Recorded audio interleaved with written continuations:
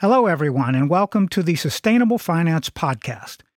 My name is Paul Ellis, and I'm your host for these programs about developments in this fast-growing industry. What sustainability progress have banks and insurers made in the last 2 years, given the role that financial institutions have as a core component of the economy, and bearing in mind their responsibility to uphold the rigor and resilience of their risk management?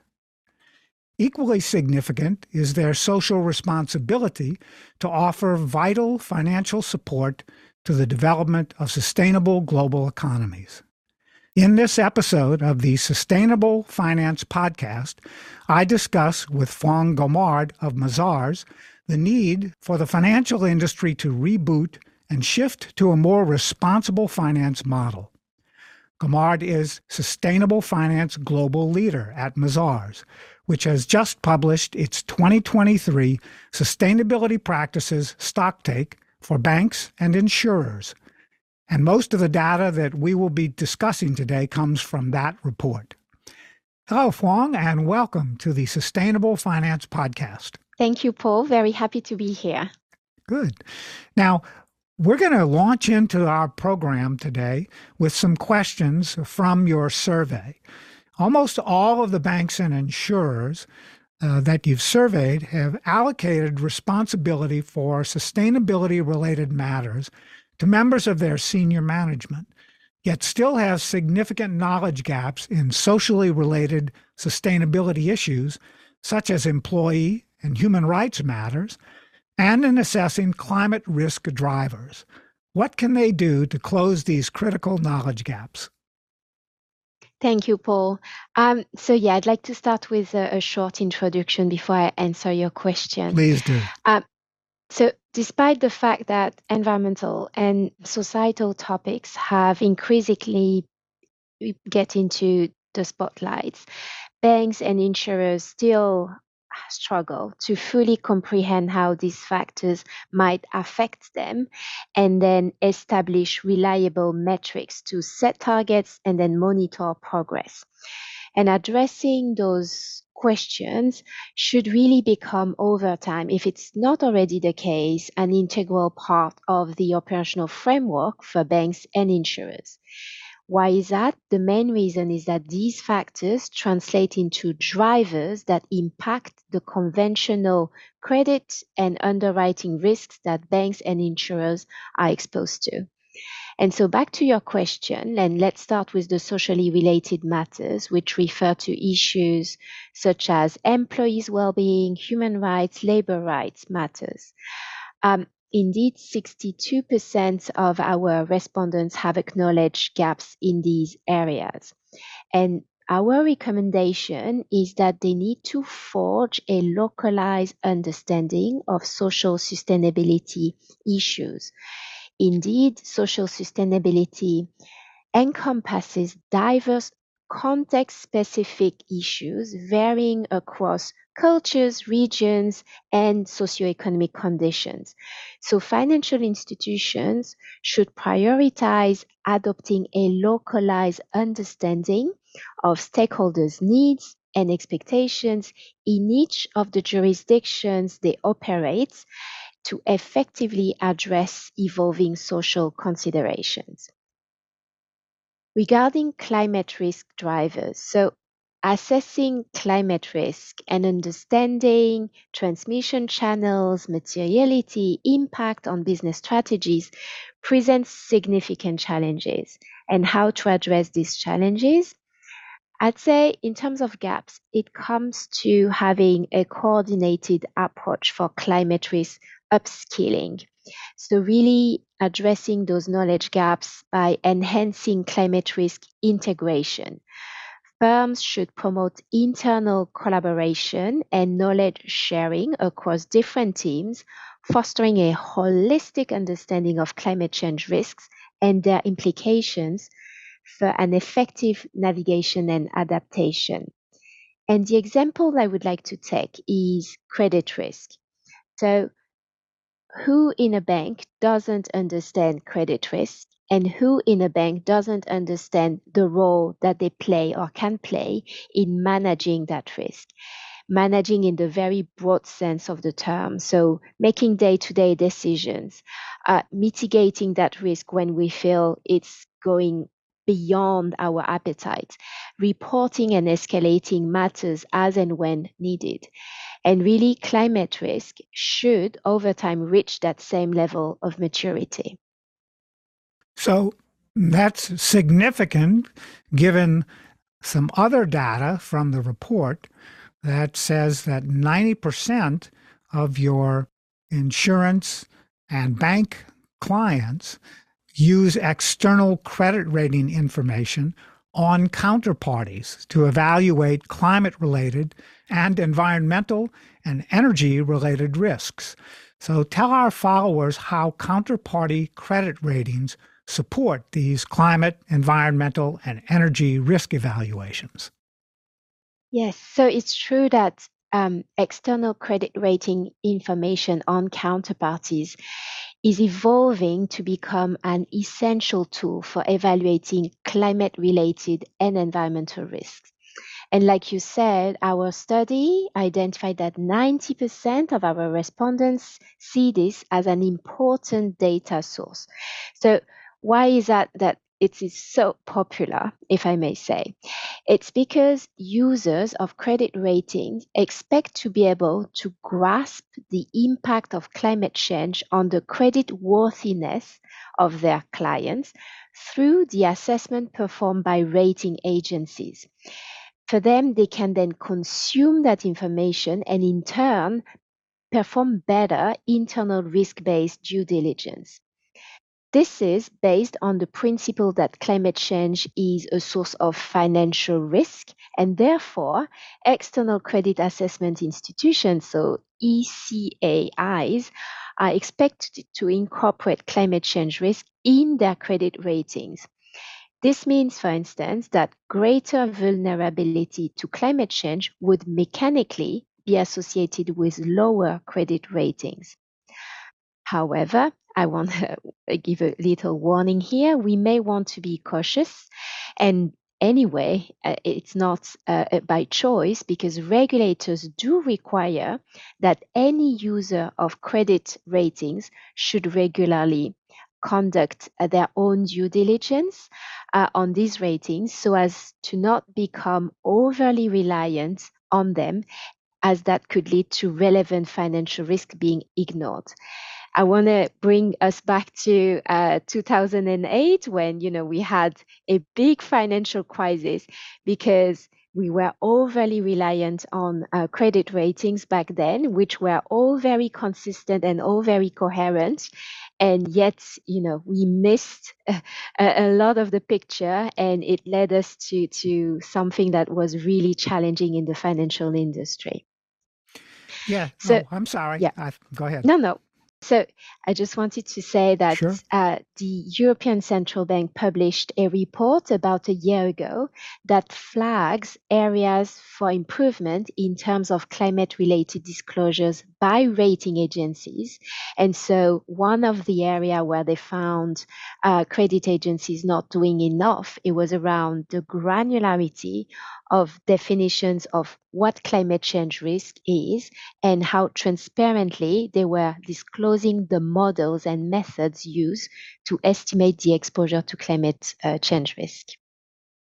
Well, that's very telling because based on your research and a lot of other information that I've been gradually absorbing over time, how revealing can the disclosures or are the disclosures that accompany sustainable and ESG banking and insurance products? I think this has been especially problematic, as you suggested already, in the fixed income markets over time. Yes. So clearly what we're seeing is that financial services firms aim to harness the opportunities arising from climate change and other sustainability matters.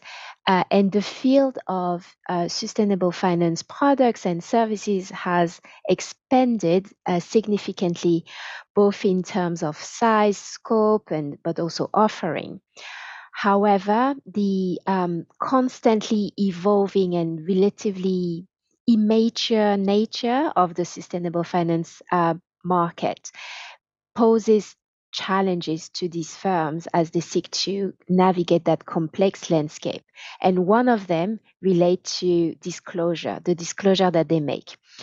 One thing that came out from our study is that insurers are less inclined than banks to disclose sustainability related information, whether within what we call the Pillar 3 disclosure, which are public disclosure on their risk management framework, or in dedicated disclosures for sustainability related financial products.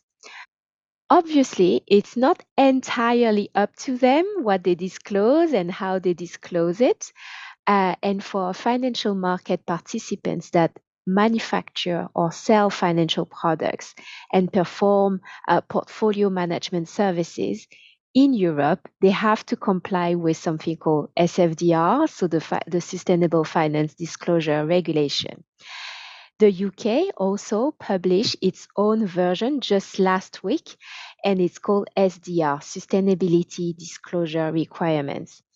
And both regimes, with their distinct approach, are seeking to overcome information asymmetries as well as greenwashing. So financial products that are marketed as sustainable should do as they claim and have the evidence to back it up. Okay, now, of course, this is a very important part of the regulatory process that we are focusing on in all of these jurisdictions on an ongoing basis. So how important to climate and energy-related risks are the knowledge gaps that continue to exist since your 2021 Responsible Banking Practices Benchmark Study was made? Some of them are clearly still affecting the process that these firms are using. Yes. So maybe a quick exercise in setting the scene. So Sure. Financial institutions have always managed risks. So what climate change risks are so different to apprehend? First, they have a far-reaching impact that we are yet to understand, meaning that it crosses across the entire economy, all types of businesses and sectors, but also all geographies. So it is anticipated that they could have a much larger impact than any other types of risk that we have encountered so far. Second, they are deeply uncertain in the sense that we are seeing an unprecedented speed in the change that it causes, never modeled before, and that we can only rely on in a limited manner on our historical experience. The third fact is that they are endogenous risks. Indeed, the magnitude at which they may crystallize is dependent on what we are doing today or are not doing. And we're in the middle of COP28, so that's very timely. And the last aspect of climate change risk is that they are non-linear. The probability of distribution and impact cannot be inferred from historical data. The tail risk that it encompasses is not considered in the traditional ways that we build and run pricing models, for instance. So financial institutions have still the flexibility to address climate-related and environmental risk in one of those two ways. One, it's integrating them into existing risk categories or treating them as separate and standalone risks so that they can mobilize internal resources and keep that as a ad hoc topic. But really it is highly recommended that it becomes a fully integrated risk management framework at some point. So, Yes, I'm sorry, go yeah, ahead. yeah. So the key challenge, I'd say, is the time horizon. Incorporating climate considerations into risk appetite statements present a significant challenge, primarily related to the time horizon over which these considerations will materialize. And these horizons encompass the short and medium and long term. But our former short, medium, and long term were 1, 3 to 5 years. Now, when we talk about climate, we go to 2050, if not beyond that. And how do you take immediate action to mitigate these long-term risks when, in your business planning models, you effectively do not consider things that would go this far. So conducting measurements is actually very, very challenging for all the firms still. Well, and as you know, of course, in your business, that climate assessment technologies are changing rapidly, as are the ways that we use them. So, what kind of climate assessment technologies are available today, Phuong, that can help close these knowledge gaps? There's obviously a plethora of climate change risk assessment technologies, which is a good and a bad thing. And the good thing is that the discipline is benefiting from that momentum, from those innovations. We're going further and faster. The bad thing, if I could say, is which one should we go for? And the answer is probably to go for several of them, because you may want to have different sources, tools, and results that you can contrast and compare. There isn't yet a golden source of truth. I mean, at least we haven't figured that out yet. And again, remember that time where all ratings were all aligned and we ended up with something still traumatizing, the great financial crisis. So, in terms of technologies, you have a landscape with different actors or providers. You have all the area of climate data with platforms that provide access to comprehensive climate data that are crucial for banks and insurers to stay informed about climate related trends and risk. And so this would include institutions such as meteorological agencies, firms that provide satellite imageries, and other associated climate models. You have geospatial tools that enable banks to assess physical climate risk by mapping the geographic distribution of their assets and evaluating exposure to climate related events such as floods, wildfires, rising sea levels. You also have big data analytics tools that helps banks process large volumes of data related to climate risk. And those tools can analyze historical climate data, assess the impact of extreme weather events, and identify, and that's when it becomes interesting, correlations between climate related factors and financial performance. And then you have also tools that are focusing on climate risk modelings, with models that incorporate climate scenarios, physical and transition risk, and simulate potential future outcomes. So there's a lot of things. Firms are trying to, as much as possible, leverage what they have in-house already, because, like I said, it has been the core activity of managing risk, but now they really need to augment their existing infrastructure with new technologies and new forms of data. And like I said, several of them in order to really grasp what it means to monitor and manage climate change risks. Yes, I'm especially interested in the weather-related technologies that are being developed because they seem to be at least have very good potential for longer range cycles of analysis as well. So we'll see how all of that develops and come back for another conversation in the future. So Phuong, where online can our listeners learn more about Mazars' work in transition finance?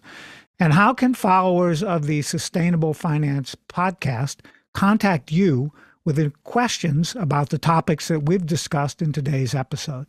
So there is a mazars.com website with a dedicated page for sustainable finance. So you would find in there all the resources that we have produced over the last couple of years. And we have also something called the Financial Services blog, where you would find papers that are more thought leadership type of content that I would also recommend your followers check out. In terms of getting in touch with me, my details are on that mazars.com website. And so I would love to get in touch with any of your followers who would have more questions and would like to discuss these matters further. Terrific. And yes, please do provide us with a couple of your white papers and or research documents that we can attach to this program when we drop the podcast episode so that our followers can have quick access to that information. And I want to thank you again very much, Phuong Gomard of Mazars. And to our followers, join us again next week for another episode. I'm Paul Ellis, and this is the Sustainable Finance Podcast.